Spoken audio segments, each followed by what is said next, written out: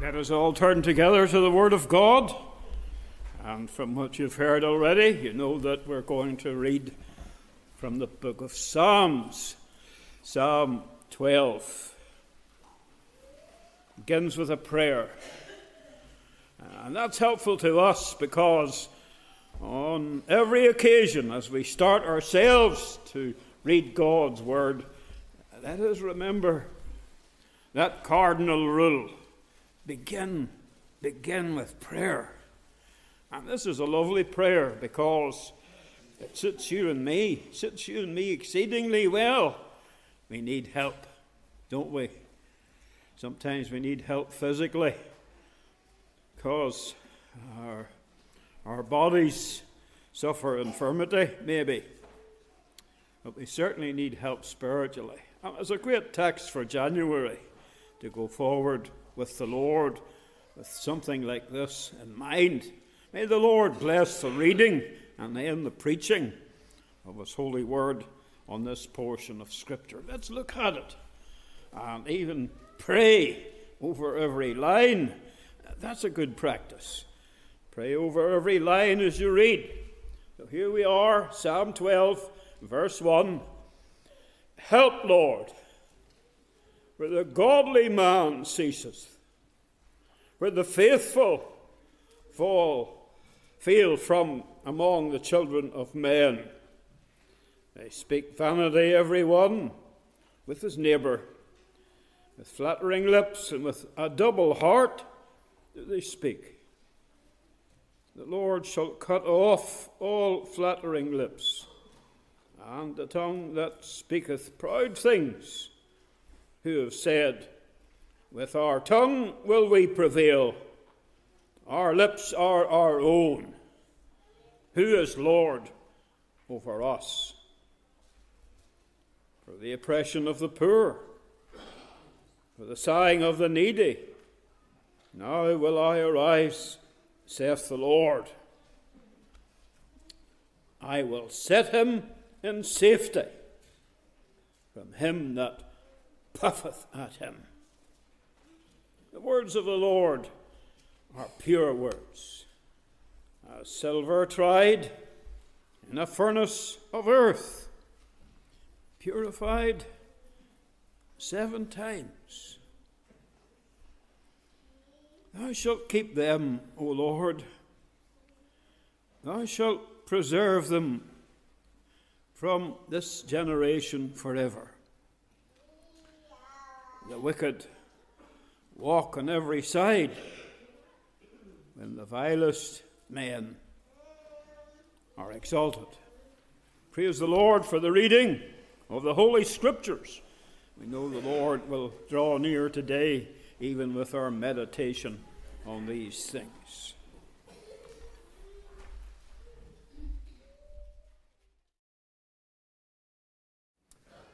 If you have your Bible with you again, Psalm 12, verse number 1, the first part of the verse is a prayer.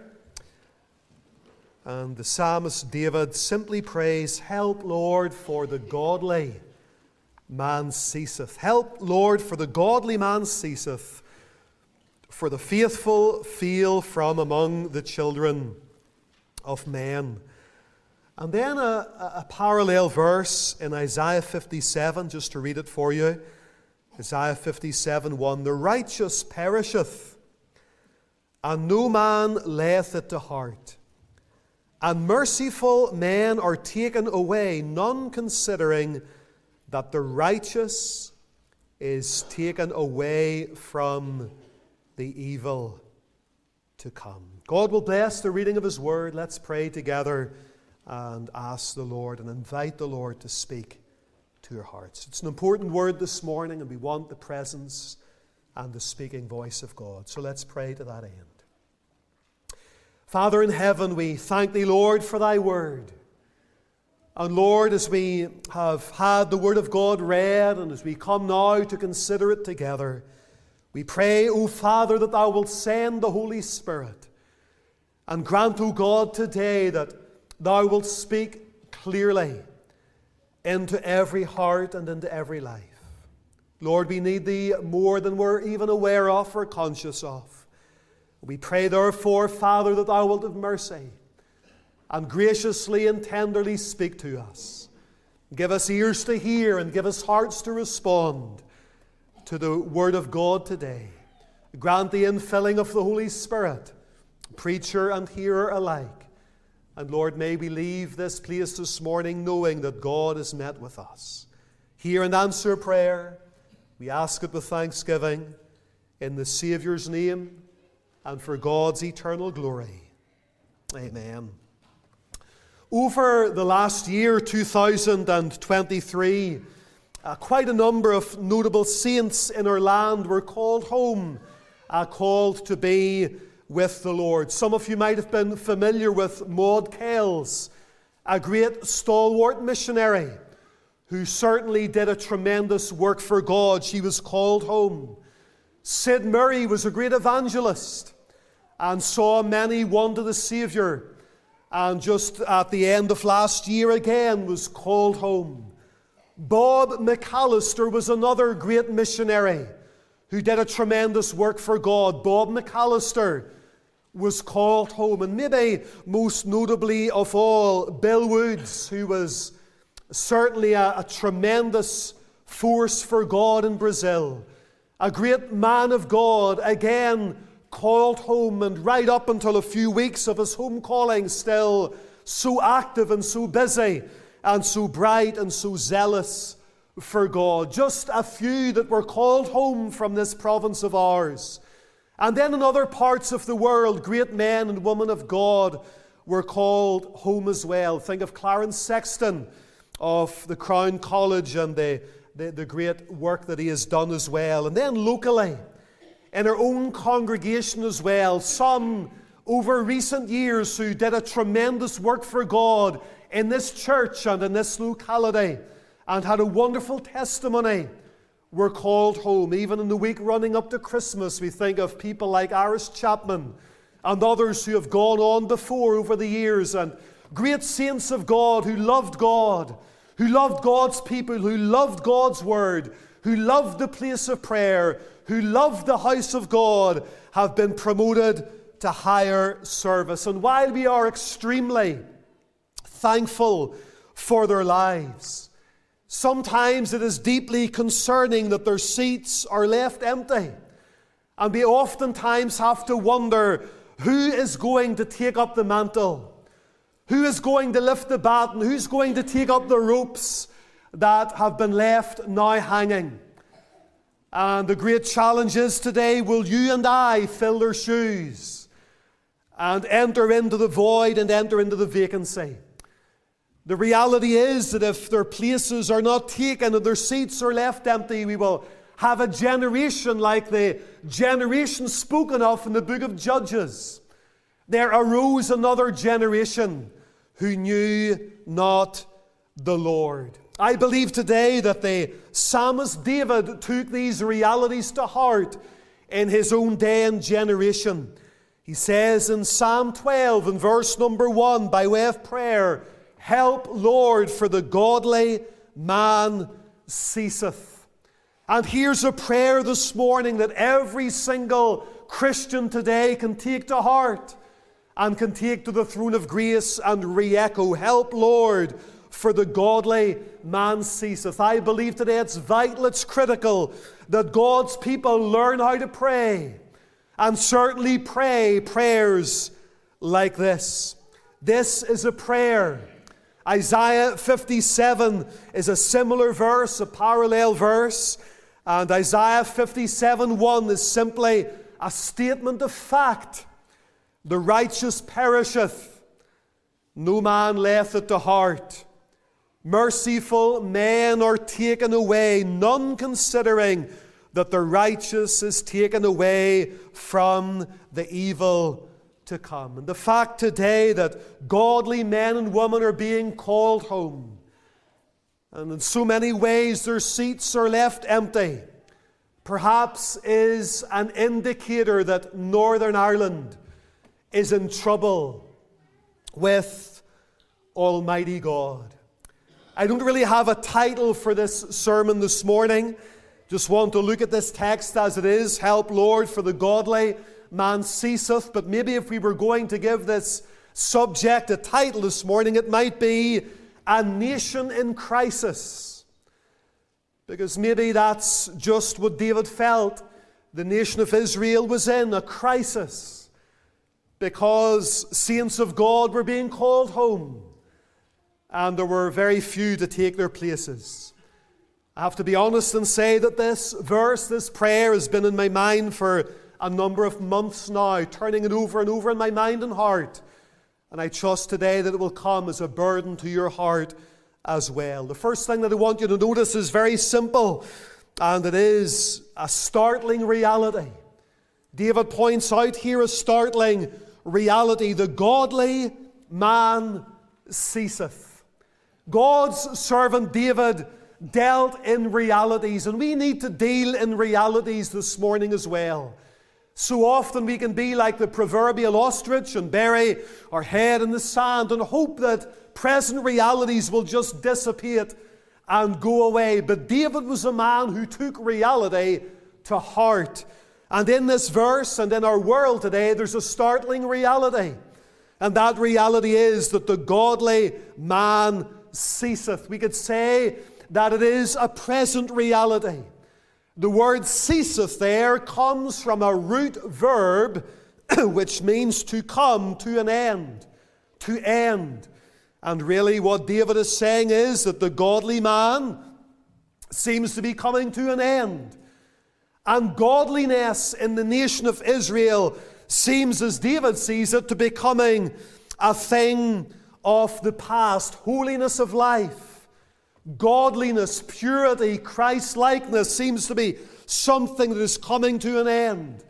David equates godliness to faithfulness. The godly man ceaseth.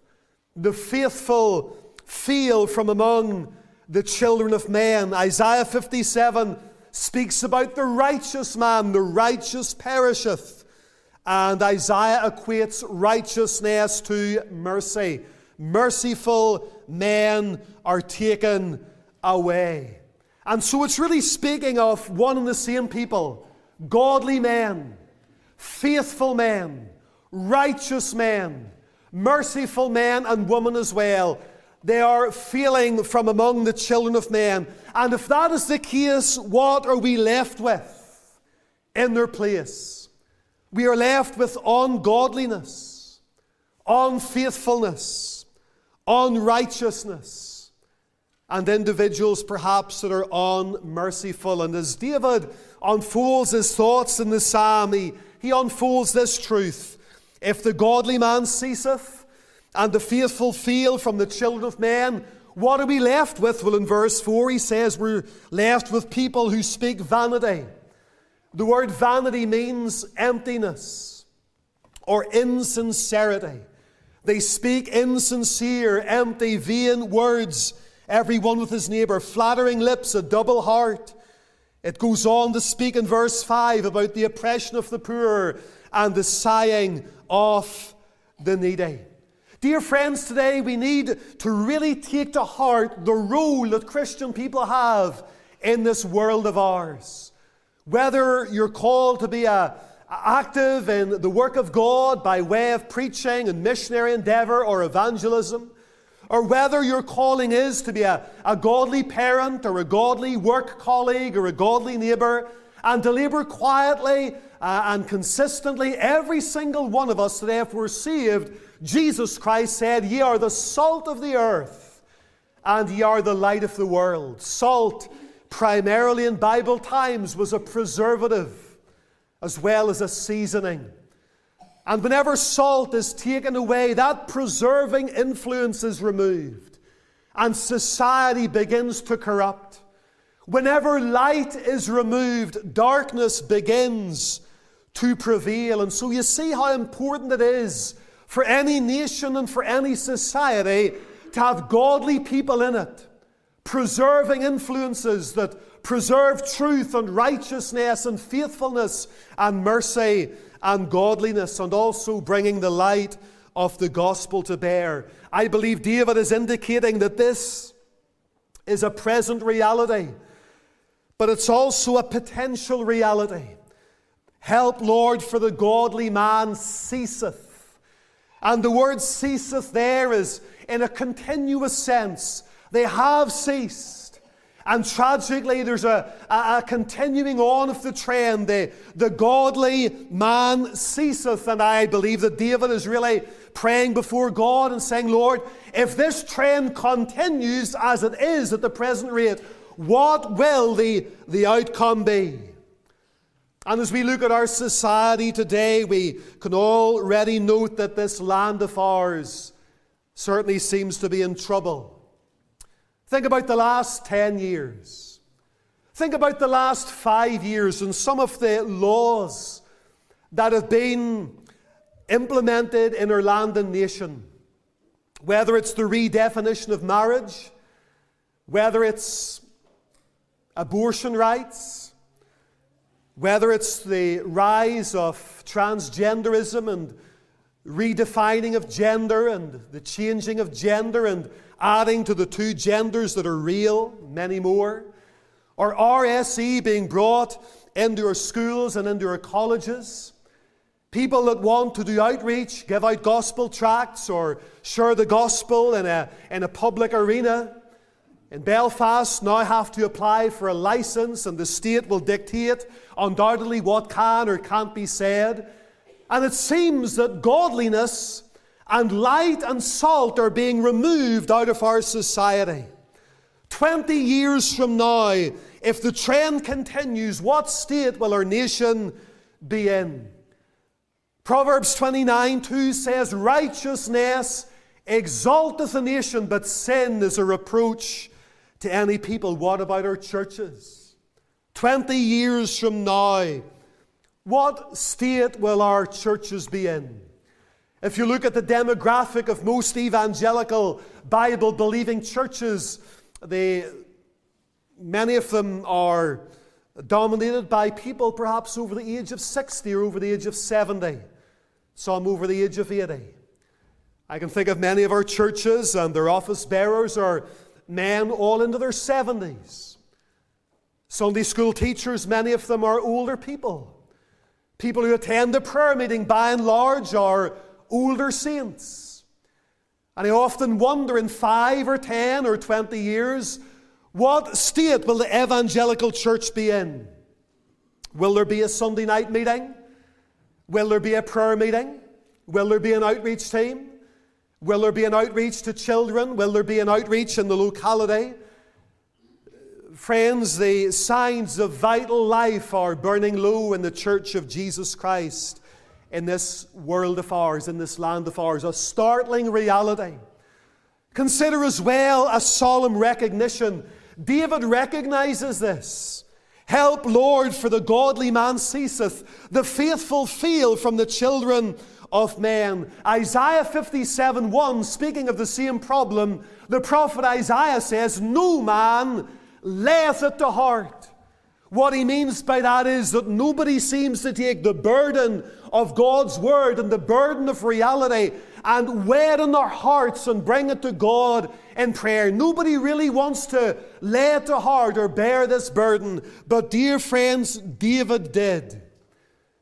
David bore this burden in his heart. He made a solemn recognition. Some people are too busy with their own lives to think really about the work of God and the cause of God and the furtherance of the gospel and the souls of men and the state of society, or most of all, the glory of God. Dear friends, do you ever lay it to heart? Do we ever lay it to heart individually? We think about saints that have been promoted to glory, and they have gone home to be with the Lord, and their seats presently are empty. Do we ever lay it to heart? I just heard last week about a couple of halls in East Belfast that were once well filled, and now they have closed their doors. Witnesses and testimonies for Christ, and their doors are closing. At a funeral service last year, a lady sat down beside me, and she belonged to one of the main denominations, and she said to me, do you have an evening service in your church? And I said, well, yes, we do. And she says, funny, Since COVID, our evening service has never started again. And many people are saying the same thing, that the Sunday night gospel meeting is becoming a thing of the past in many churches. And some churches that maybe have several hundred on a Sunday morning only have 20 or 30 faithful few in the evening. During the week of prayer, our moderator was calling us to pray about the need in our Bible college. And there are 10 students presently in our Bible college. And friends, that's not all that many. 5 of them will be graduating this year, which leaves only 5. And there are no students entering in this September. That's a solemn reality. And there are other Bible colleges, evangelical Bible colleges in Britain, that are fast having to think about closing their doors. Look at a past generation in Britain where you had great missionaries going out into all corners of the earth. Think of England, the land of Whitefield, the land of Wesley. Scotland, the land of Knox and Livingstone and McShane, and the great reformers and the Covenanters and the Puritan movement in England and the evangelicalism that was so real in Britain. And we think of mainland England today. Can you think of any spiritual giants in England, Scotland or Wales?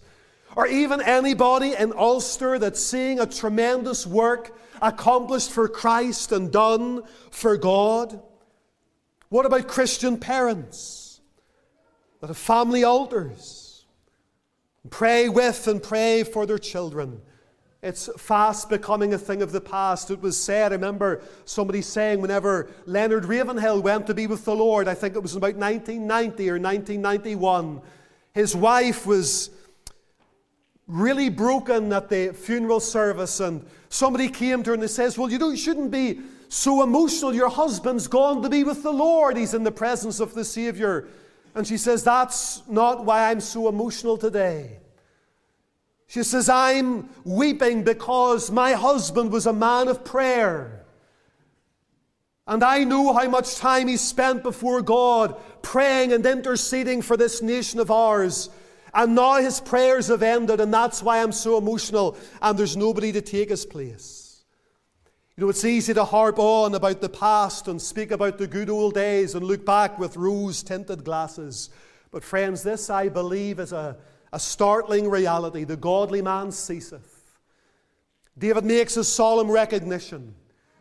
But what is the spiritual reason? Why is this happening? Help, Lord, for the godly man ceaseth. Well, there's certainly a natural aspect to the whole thing. The days of our years are 70 years and 10, and if by reason of strength they are 80 years. On average, that's the lifespan of a human being. And naturally, people pass on. We cannot and do not and will not live in this world as we are forever. And one generation rises and another goes. And there's the natural aspect of the whole thing. Godly men and women go to be with the Savior. Praise God, they do. But the challenge is that they're not being replaced. That's what David is saying. Remember, Dr. Paisley, somebody said, was once asked when evangelicalism really began to cease in Ulster as it once was. And he made a remarkable reply. He said, I believe it was during the Somme. Whenever hundreds and thousands of young men in their late teens and early 20s went off to the Somme and were cut down in the prime of life, went off to fight in the First World War. Thousands of young men from Ulster. If you go down to Hildon and you see the war memorial there, there's dozens and dozens of names of young men from that area that maybe grew up in Hildon and worked in Barber Threads Mill, that went off to fight in the First World War and were cut down. 1914 to 1918, young men in their teens and early 20s, which would indicate that many of them were born maybe in 1880s, 1890s.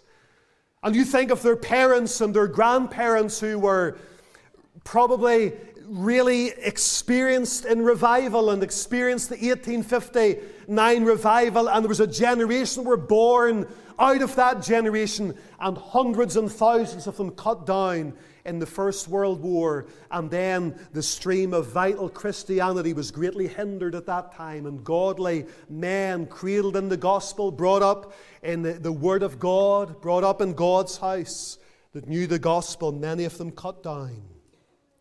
It's a solemn truth. Natural aspect of the whole thing. But I believe as well there's a supernatural aspect as well. Why aren't they being replaced? I believe maybe it's an indicator of judgment in our land. One of God's means of judgment in a nation is by removing the candlestick, the instrument that bears the light. In Revelation chapter 2, you read about the church at Ephesus, and God calls the church to repent of their sin and their coldness of heart and their backsliding. And he says, if you do not repent, I will come quickly and remove the candlestick, the instrument that bears the light. And in that part of Asia Minor today, those 7 churches have all ceased. Maybe because of a failure to repent. And then in our own lives as well, there are things that can so easily choke the seed of the Word of God. Remember the parable of the sower?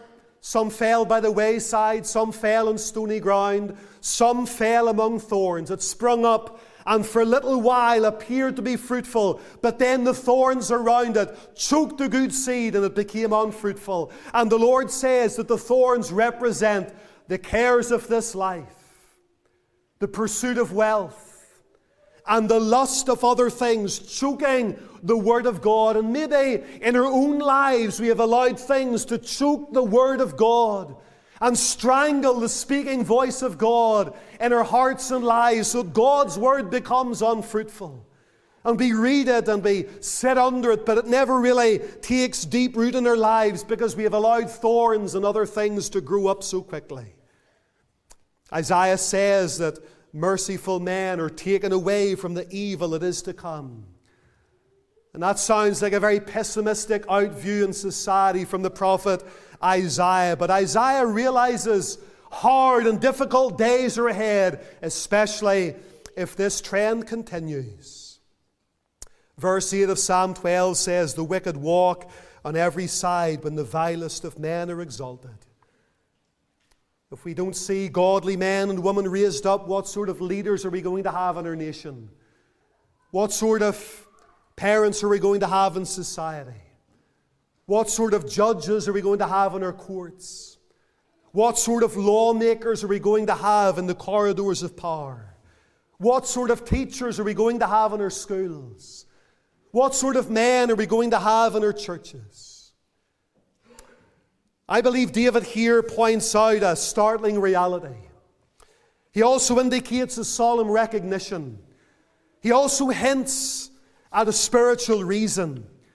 But David as well points out a sovereign remedy. Help, Lord. David recognizes that only God is able to meet the need in the day and generation. David was a man after God's own heart, that is true. But David recognizes, I cannot make others to have a heart for God. He's a man after God's own heart, a man with the fire of God in his soul, a man who wants to walk with God, but he recognizes before God's throne, I cannot make others want God. And so, Lord, you alone have the answer. The remedy for the problem, for the crisis is God. Help, Lord. David is not looking to men. David is looking to God and to God alone. He recognizes that it is God who makes men that are born left to themselves. Without grace will not grow up to be godly men. Women will not grow up to be godly women, left to themselves and their own thoughts, desires, and devices. This is God's work. Remember, the prophet Ezekiel was carried out in the Spirit of God to behold a valley that was full of bones. And God said to Ezekiel, can these bones live? These whole bones of the house of Israel, can these bones live? And Ezekiel said, O Lord God, thou knowest. He's saying, O Lord God, you have the answer. And I believe David is saying the same thing. Lord, you have the answer. You are the answer, Lord.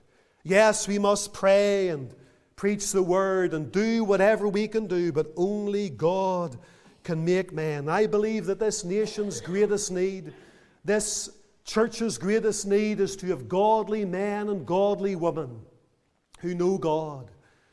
E.M. Bounds once said, the great need is not to have our churches filled with men, but men and women in our churches filled with God. And so David makes a realization that the sovereign remedy is God.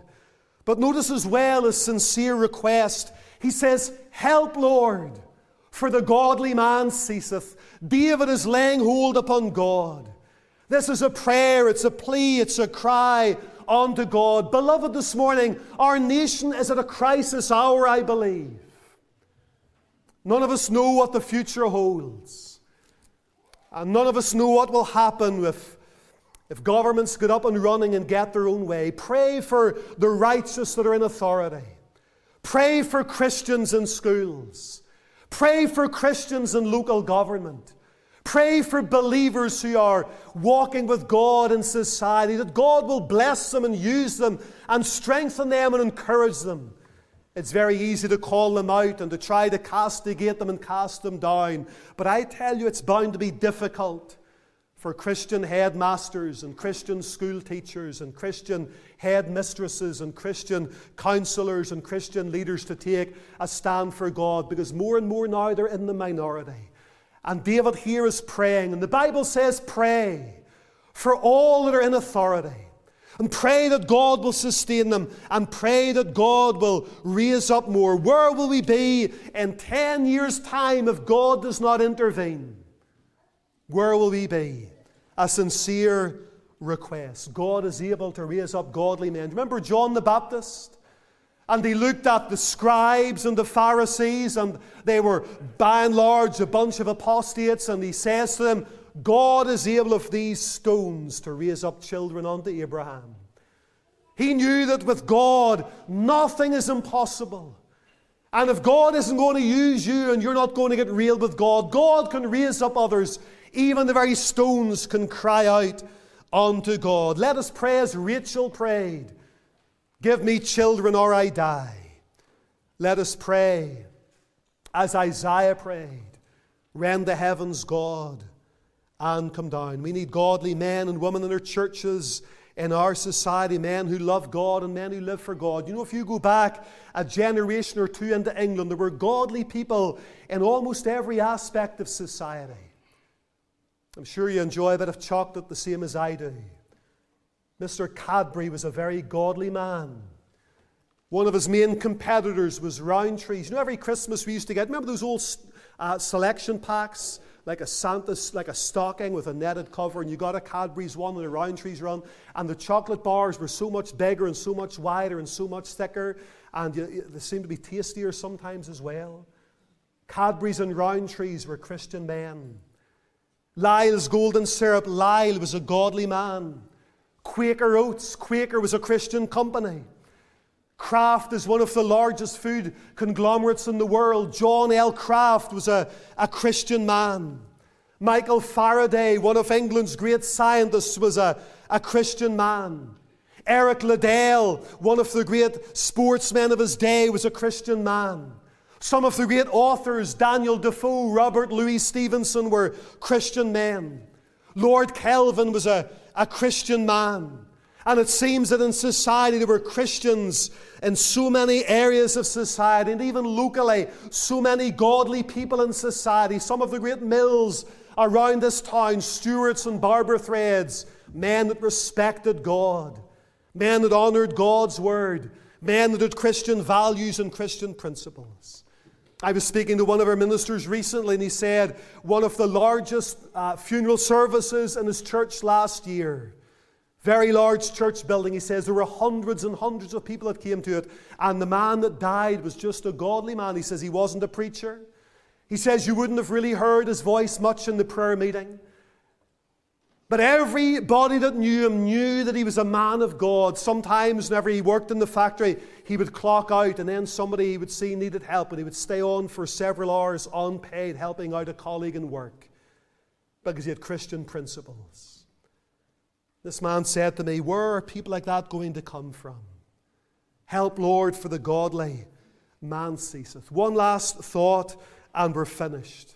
Consider, if you will, a searching response. Help, Lord, for the godly man ceaseth. What is our response today to such a text of Scripture? Well, as you look at David, David responds with faith. Verse number 5, God says, I will arise. David believes in revival. He believes that God will come with healing in his wing. David is responding in faith. It says as well in verse number 5 that God will set his people in safety. I will set him in safety. David maybe feels very much alone. And he's deeply concerned about the state of his society.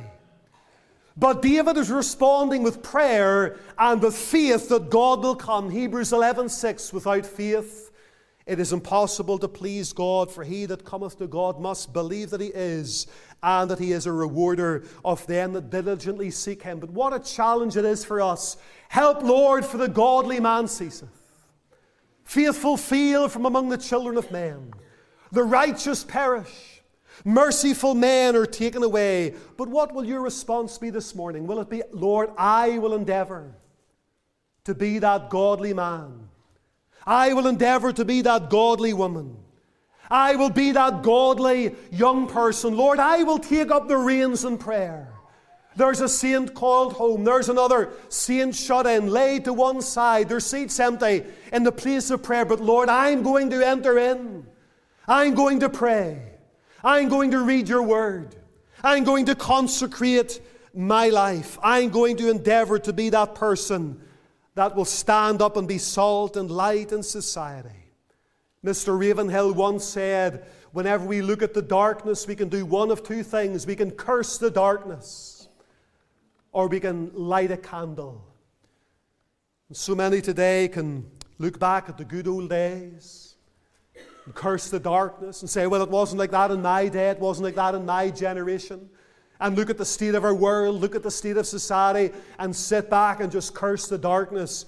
Or else we can light a candle and we can shine for Jesus Christ and pray and seek the infilling of the Spirit of God and commit ourselves to God's work and honor God and walk with God and light a candle in society. Robert Murray McShane, as a young Christian in his early 20s, made that his prayer. Lord, make me as holy as it is possible for a sinner saved by grace this side of heaven to be. Can I appeal today to your young people?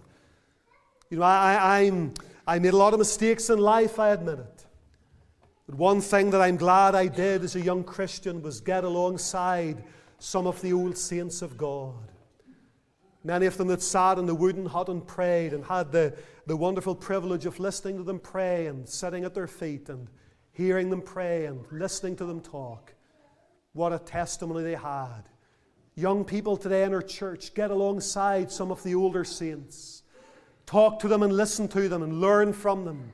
Listen to them pray, watch their example, and endeavor to be a godly young person yourself. Our nation today needs godly pastors, godly preachers, godly politicians, godly parents, godly peers, and godly people in society. What will be our response? Lord, by the grace of God, I will be that woman. I will be that man. I will be that young person. May God bless His word to your hearts this morning.